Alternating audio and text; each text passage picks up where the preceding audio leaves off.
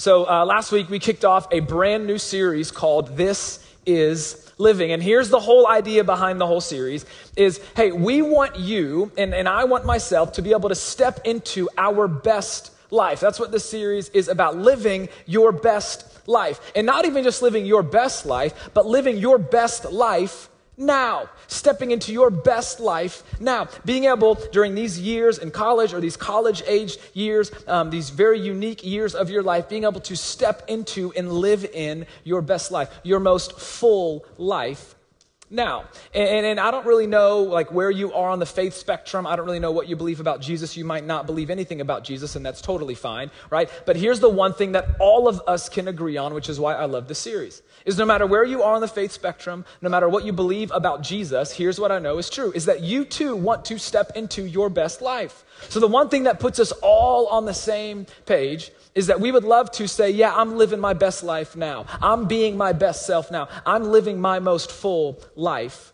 now. And to kind of look at the question, or maybe to answer the question what that looks like, we're going to be walking through the book of Philippians. It's a New Testament letter that the Apostle Paul wrote that's found kind of in the second half of your New Testament. And we're kind of walking through almost the entire letter. And the reason why we wanted to do that is because if anybody understood what it really meant to live, if anybody really understood what it meant to have life to the full, it was the Apostle Paul.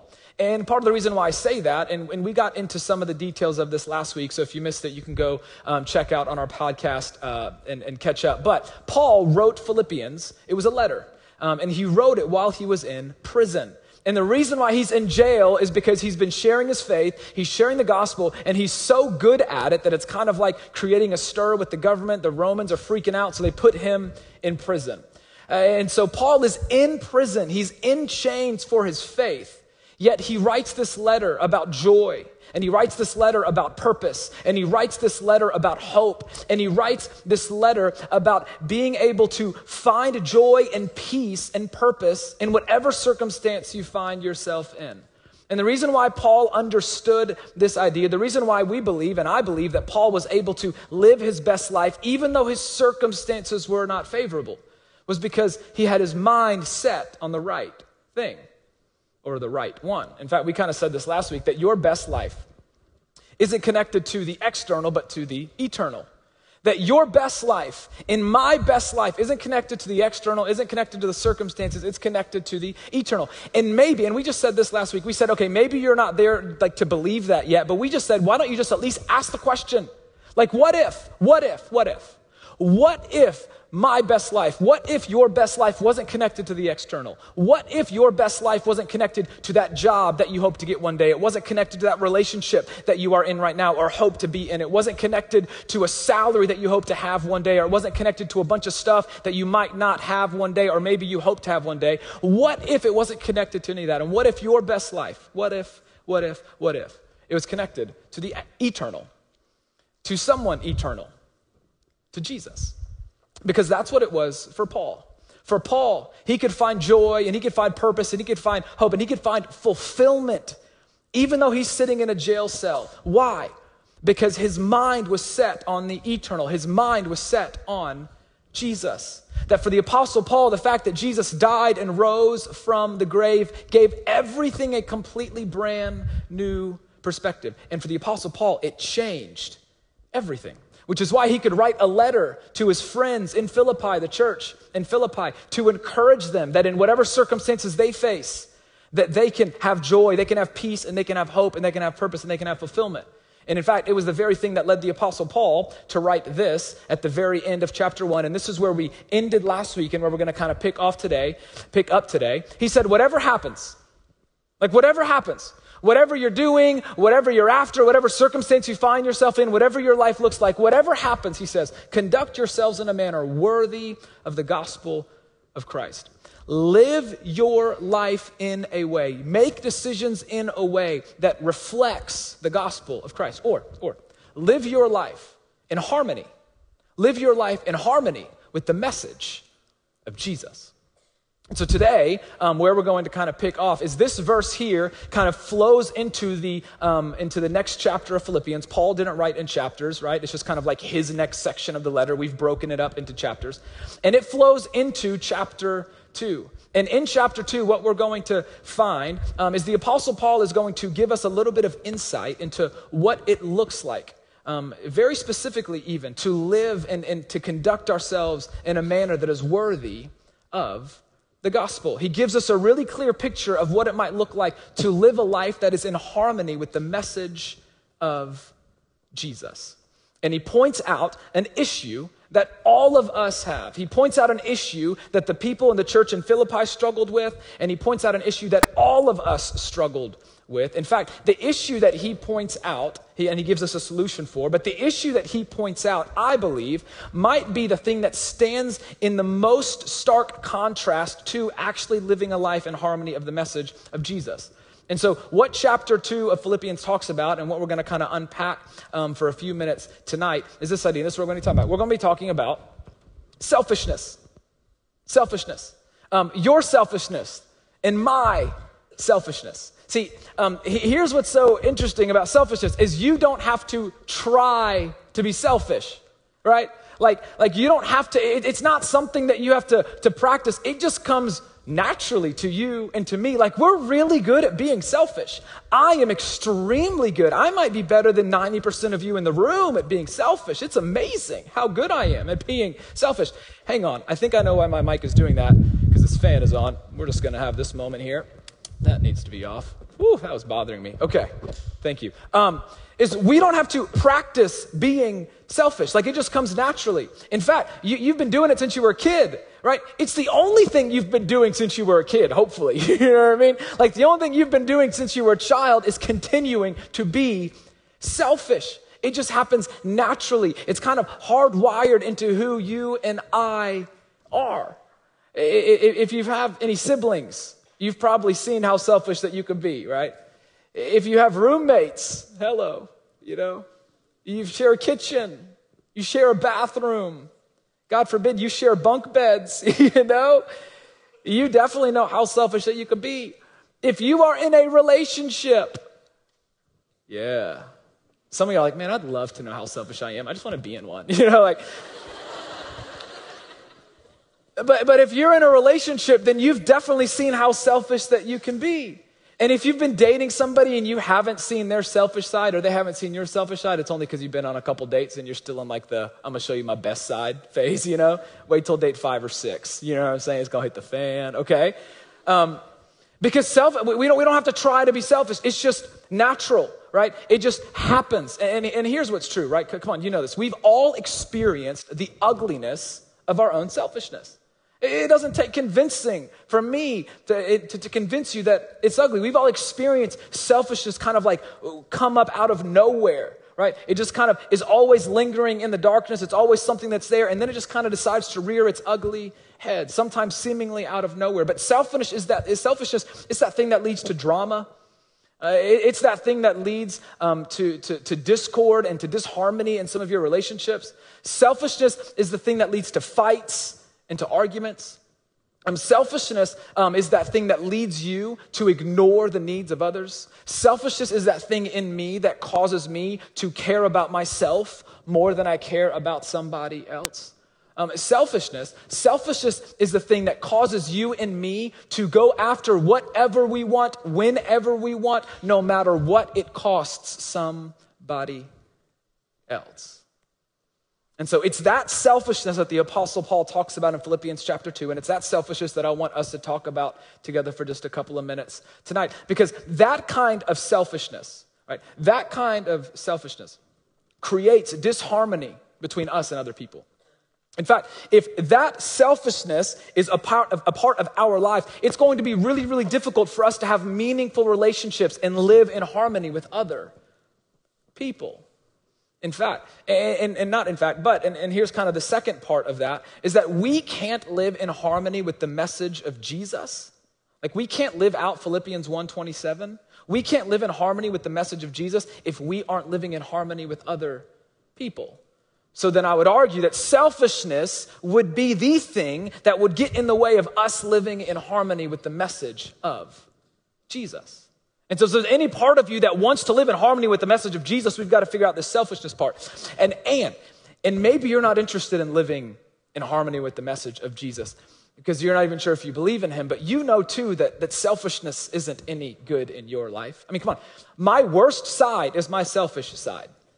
Like, there is nothing good about my selfishness. Nothing good in my life is a result of my selfishness. I don't wear selfishness very good, and neither do any of you. That your best life is never a result of a selfish life. And you know this. That a fulfilling life is never the result of a selfish life. In fact, if anything, it leaves you feeling regretful. It leaves you feeling isolated. It leaves you feeling you wish you had handled things differently. And so whether it's because you want to live in a manner worthy of the gospel or you're just tired of selfishness ruining your influence and your relationships and the way that you date and some of the fulfillment that you feel like is missing out of your life, I think what the Apostle Paul has to say about selfishness might be helpful. And we're fairly confident that the Apostle Paul wrote about selfishness because I kind of talked a little bit about this last week. But from the church in Philippi, this guy named Epaphroditus, what a name. They think he might have been the pastor at the church in Philippi. When they found out that Paul was imprisoned, Epaphroditus came over to check on Paul, to bring him a gift, to make sure that he was doing okay. And then when Epaphroditus went back to Philippi, Paul had written a letter, and he gave it to Epaphroditus, and Epaphroditus took it to the church. So that's how we got this letter. How cool is that? But I would imagine that him and Epaphroditus were probably having some conversation about what's going on back home in Philippi. And Epaphroditus probably filled Paul in on, hey, there's some kind of difficulty going on, right? There's some disharmony going on. There's a lot of people just trying to out to get theirs, you know? And so Paul probably heard all that. And so he wanted to write this letter to his friends to say, hey, I'm telling you that there's way more fulfillment on the other side of this selfishness. So this is what he writes to the Philippians and what he says to you and me. He says, do nothing out of selfish ambition or vain conceit. Do nothing. That's a very wide net. Do nothing. I want you to think about the kind of roommate you are. Do nothing, he says. I want you to think about how you date.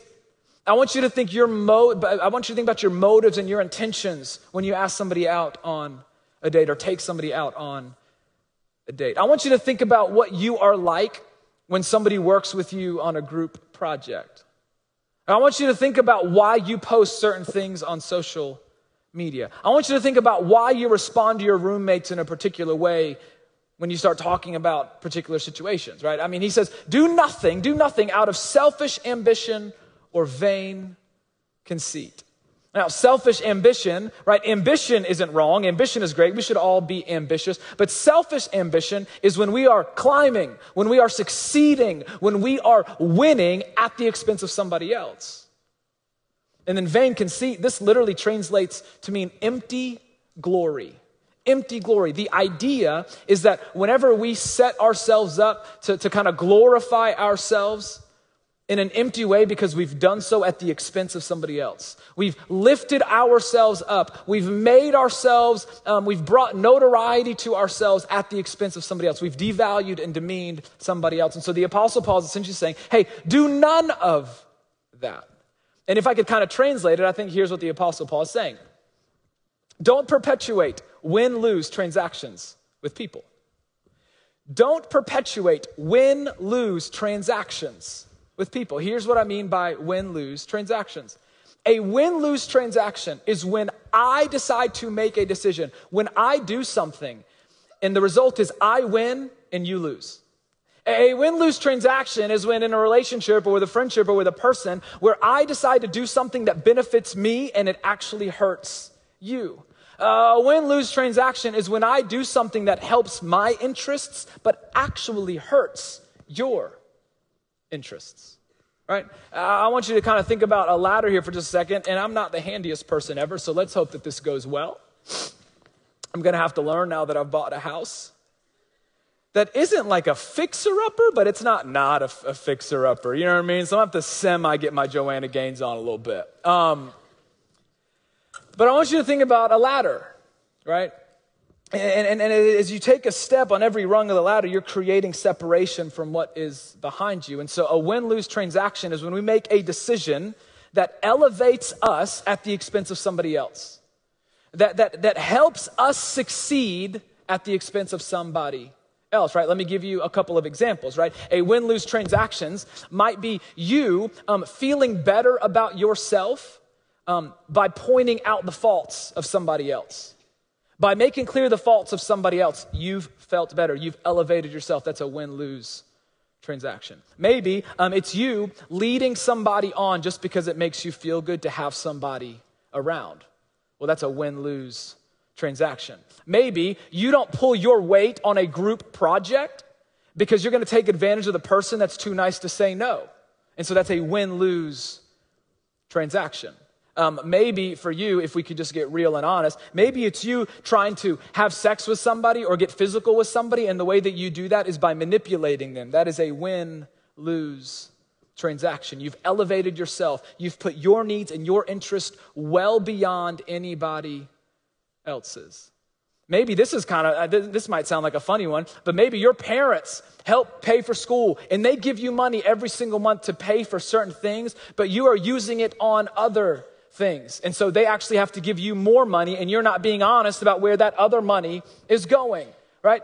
Selfish ambition, that is a win-lose transaction. And maybe just one more, right? Like you've got a roommate, maybe they've got a big test the next day, they've got a lot going on the next day, and you've got people over and you don't really care how loud you are. You're ignoring the fact that your roommate's got a lot going on the next day and you don't really care if it's going to keep them up. That is a win-lose transaction. And that's as far as I go. When we elevate ourselves at the expense of somebody else, when we climb and when we succeed and when we benefit at the expense of somebody else, the Apostle Paul is saying, hey, you need to eliminate win-lose transactions from your life. Because isn't it so true? Come on, you know this. It might be win-lose in the short run, but it's always a lose-lose in the long run. It might be win-lose immediately, but it's always going to be lose-lose eventually. So instead, Paul says, rather, the alternative, the better way, he says, rather, in humility, value others above yourself, not looking to your own interests, but each of you to the interest of the others. In the words of the famous poet, Kendrick Lamar, sit down, be humble, right? Look at that, college pastor being all relevant, huh? I should be proud of me. It's getting harder and harder to stay relevant these days. But seriously, so we got verses 3 and 4 here.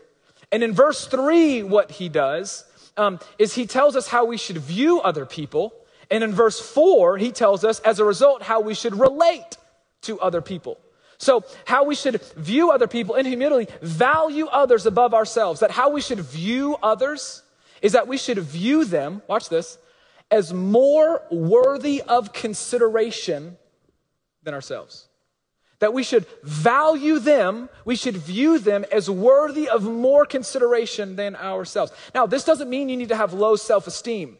This point is about making the needs and the interests of others paramount.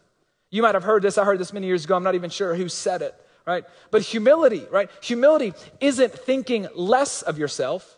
It's thinking of yourself less. It's not thinking less of yourself, low self-esteem. It's simply thinking of yourself less. Considering others more, the way that you view them. And then how do we relate to them? Verse 4, he says this. He says, not looking to your own interests, but each of you to the interests of the other. That how do we relate to them? Well, we need to put their interests before our own. That before we act and before we make a decision, we would stop and ask the question, okay, am I asking what's in it for me, or am I paying attention to what is in it for them? And I love this, right? Because this definition of humility is a little bit different than what we think about. When we think about humility, we think like, okay, like, don't do a humble brag, you know? Like I point to Jesus when I scored a touchdown at intramural, right? Living my glory days, flag football, but I'm still Tebowing, you know what I'm saying? Like, we think humility is like, you know, just not being loud about our talents and our gifts and like, oh no, man, I'm not really good at that. Thanks. Say it again though. Appreciate it. You know, like Paul gives us a completely different definition of humility here. He says, man, it's way bigger than that. He says humility is valuing somebody more than you value yourself. Considering the needs of other people even before you consider your own needs.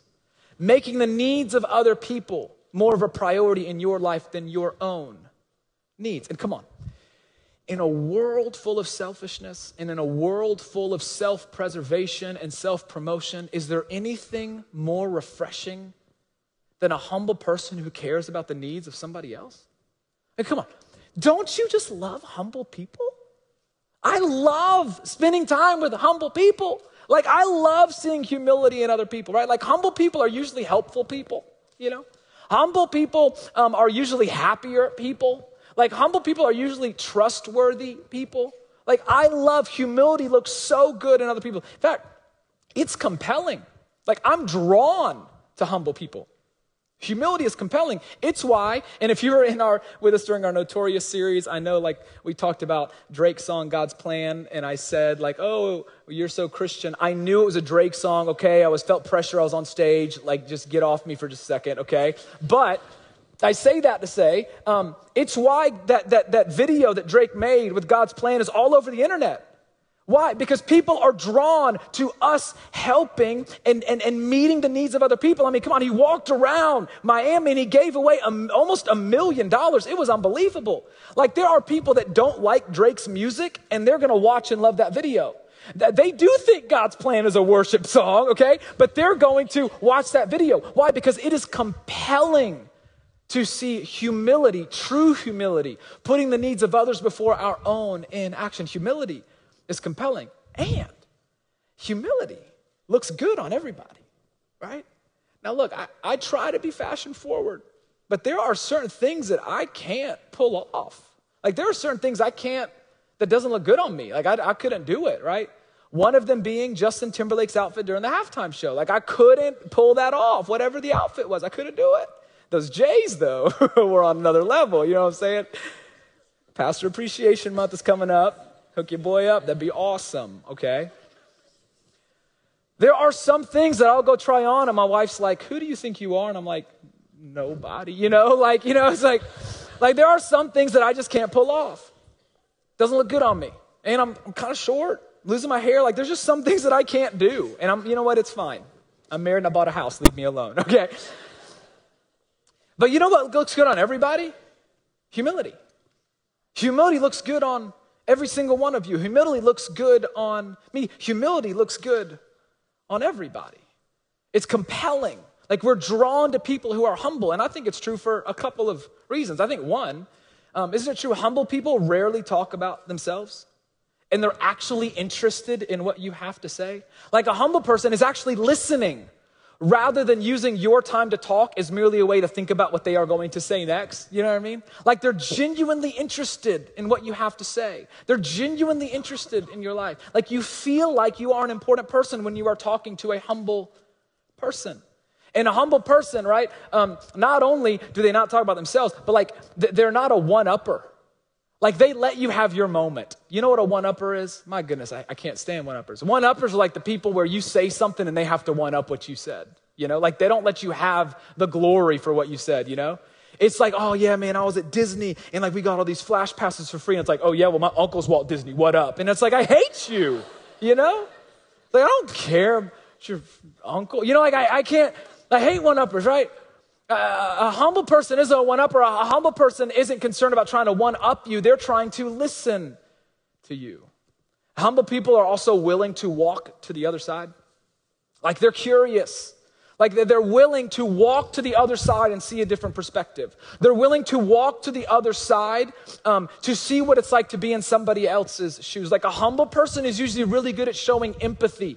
And I don't want to get into all this right now. I'll get on a soapbox. But come on, look at our world, look at our country, look at what's on the news, look at what's happening with all of the leaders around the world. I mean, could it not be just the most amazing thing ever if people just decided to be humble enough to walk on the other side to see what it's like to be in that person's shoes and not just make assumptions about what they think is actually happening in that person's life?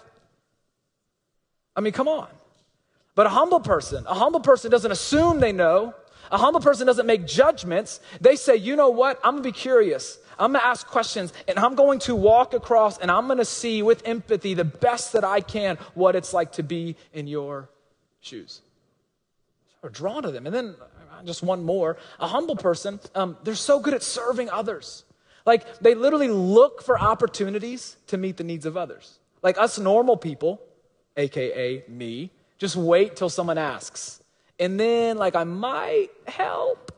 I might pretend like I didn't read the text. Like, oh my gosh, dude, I'm so sorry, I missed it. Like, oh my God, you're moving. What? You know, like, I didn't see it.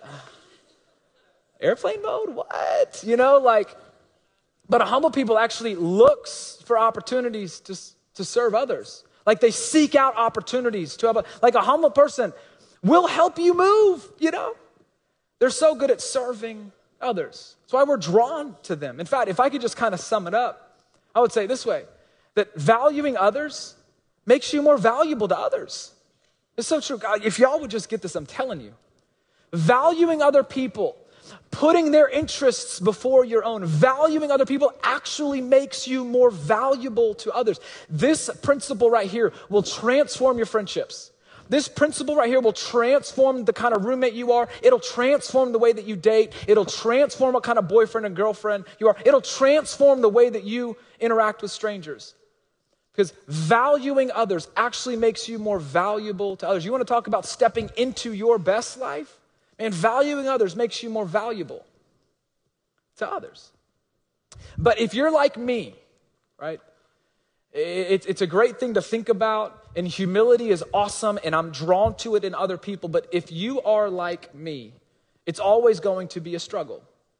If you're like me, just kind of white-knuckling it and just trying to convince myself to be humble just isn't going to cut it. If you're like me, just trying to convince yourself every day that you're going to be humble, that you're going to value other people, just hoping that it's going to happen, is actually you're going to end up falling short if you're like me. And I think the Apostle Paul understood that, which is why the way that he kind of closes out this passage is he gives you and I an example that would actually empower our humility.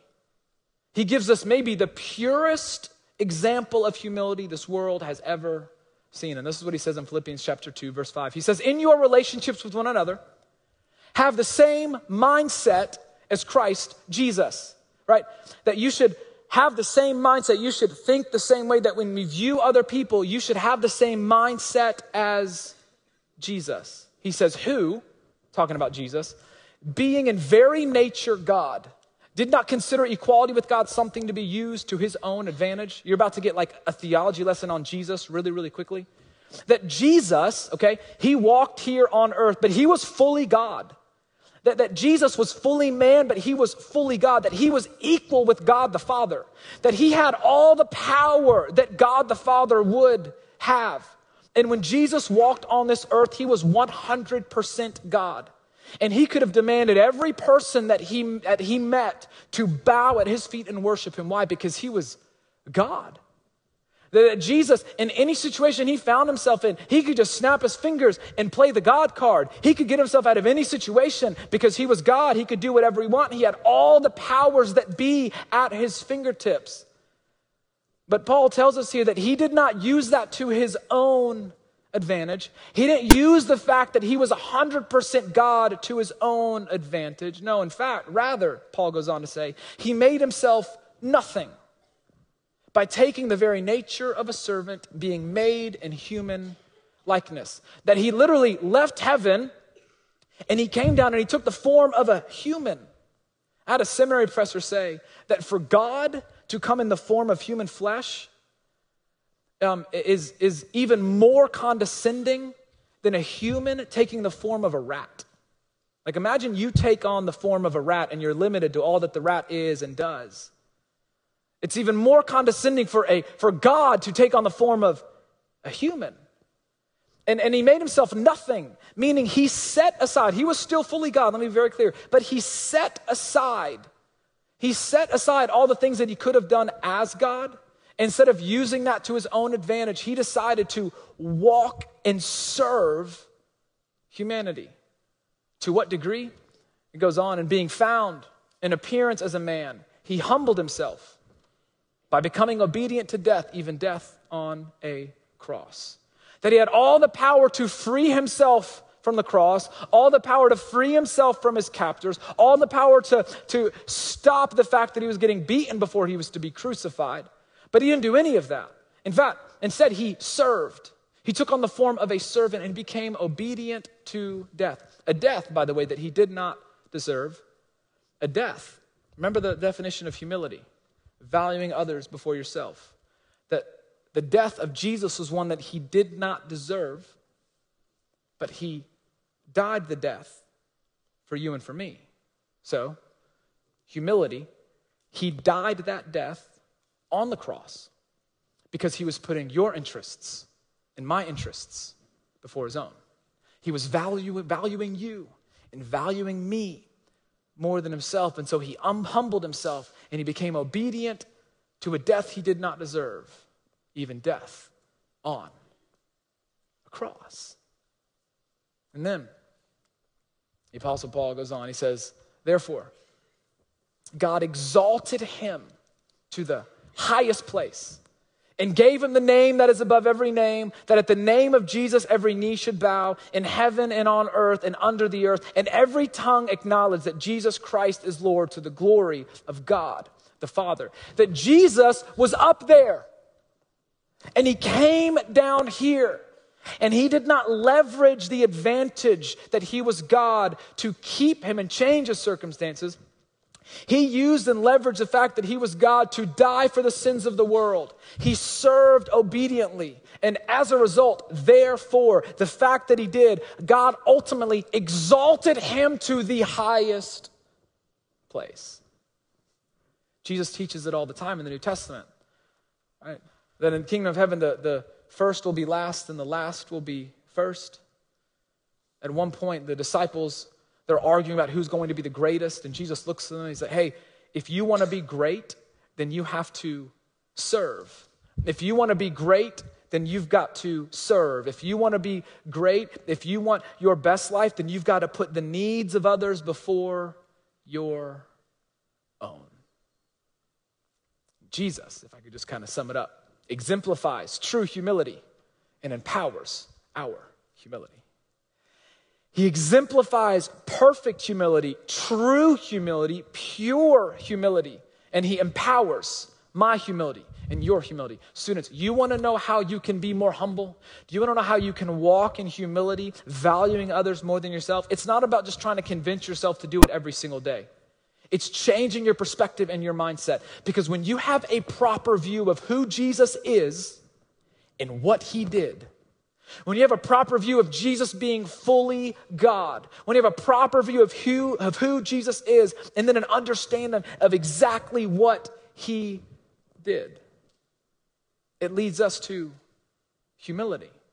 Because here we have a God who lowered himself to be humble to levels that you and I have never even dared to try. That Jesus puts everything in perspective. That our humility grows when we take a look at who Jesus was and what he did. So what if?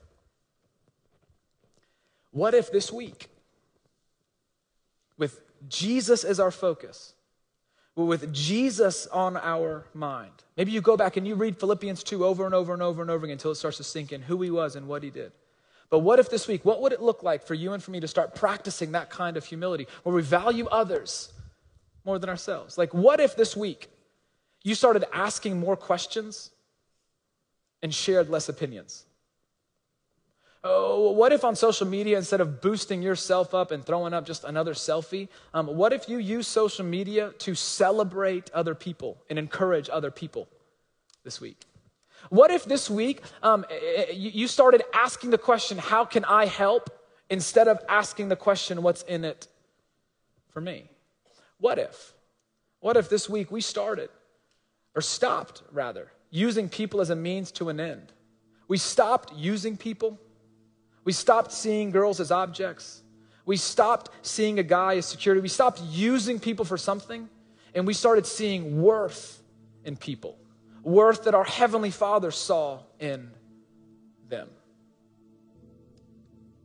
What if? I was kind of studying, there's a few kind of closing thoughts that I kind of had as it relates to humility and valuing others. And I don't really know how else to share them other than just to share them, right? And so the first one is this, and I just kind of need you to, and hopefully you're at a point now where maybe you'd be convinced of this, but I just need you to know, you want to talk about your best life? Well, lasting fulfillment is found on the other side of giving, not getting. I'm telling you. And come on, you probably know this. You really do. You've experienced it one way or another. But lasting fulfillment, real fulfillment, like your best life is found on the other side of giving, not getting. And as we said just a couple of minutes ago, valuing others makes you more valuable to others. Putting the needs of others first makes you more valuable, makes you a better friend, makes you a better roommate, makes you a better boyfriend, makes you a better girlfriend, will make you a better future spouse one day. And then lastly, and this one, man, I wish I had more time to get into this one. I'm just going to drop it on you and just let it go. Giving your life away ensures your influence doesn't die when you do. So what if? What if we started giving our life away this week? We started seeking out opportunities to give our lives away in the name of Jesus. Because you're going to begin to step into your best life and your most fulfilling life when you begin to find ways to begin giving your life away. And it's all rooted in the fact that Jesus gave his first. That Jesus gave his everything first. And you might be in the room tonight, and maybe for you, the idea of Jesus giving his life on the cross, like maybe that's a new idea for you. Maybe this idea that Jesus wants a relationship with you, that your heavenly Father desires a relationship. Maybe that's like new for you tonight. And so if any of that is kind of like clicking, if any of that is kind of starting to make sense to you, if you have questions around any of that, here's what I would ask of you. Come talk to me after this is over. I'm going to be right here. I'm going to be right here on the front stage. Like if you want to know more about what it means to have a relationship with Jesus, come talk to me. Come ask me. Come ask someone on our team, because we'd love to talk more about what it means to have a relationship with Jesus, the one who gave everything. Heavenly Father, we love you, and we are thankful that when you look at our lives and you think about our lives, that you actually have a best for us, that you want what's best for us, and you've given us the pages of Scripture to help us walk in what is best. And I pray, Father, that you would give all of us the courage to value other people, even when it's scary, even when it's uncomfortable, even when it's awkward. That maybe we would leave here and be a shining light as we begin to shine the humility that Jesus so exemplified. Pray you would empower us to live as Jesus lived. It's in Jesus' name we pray. Amen.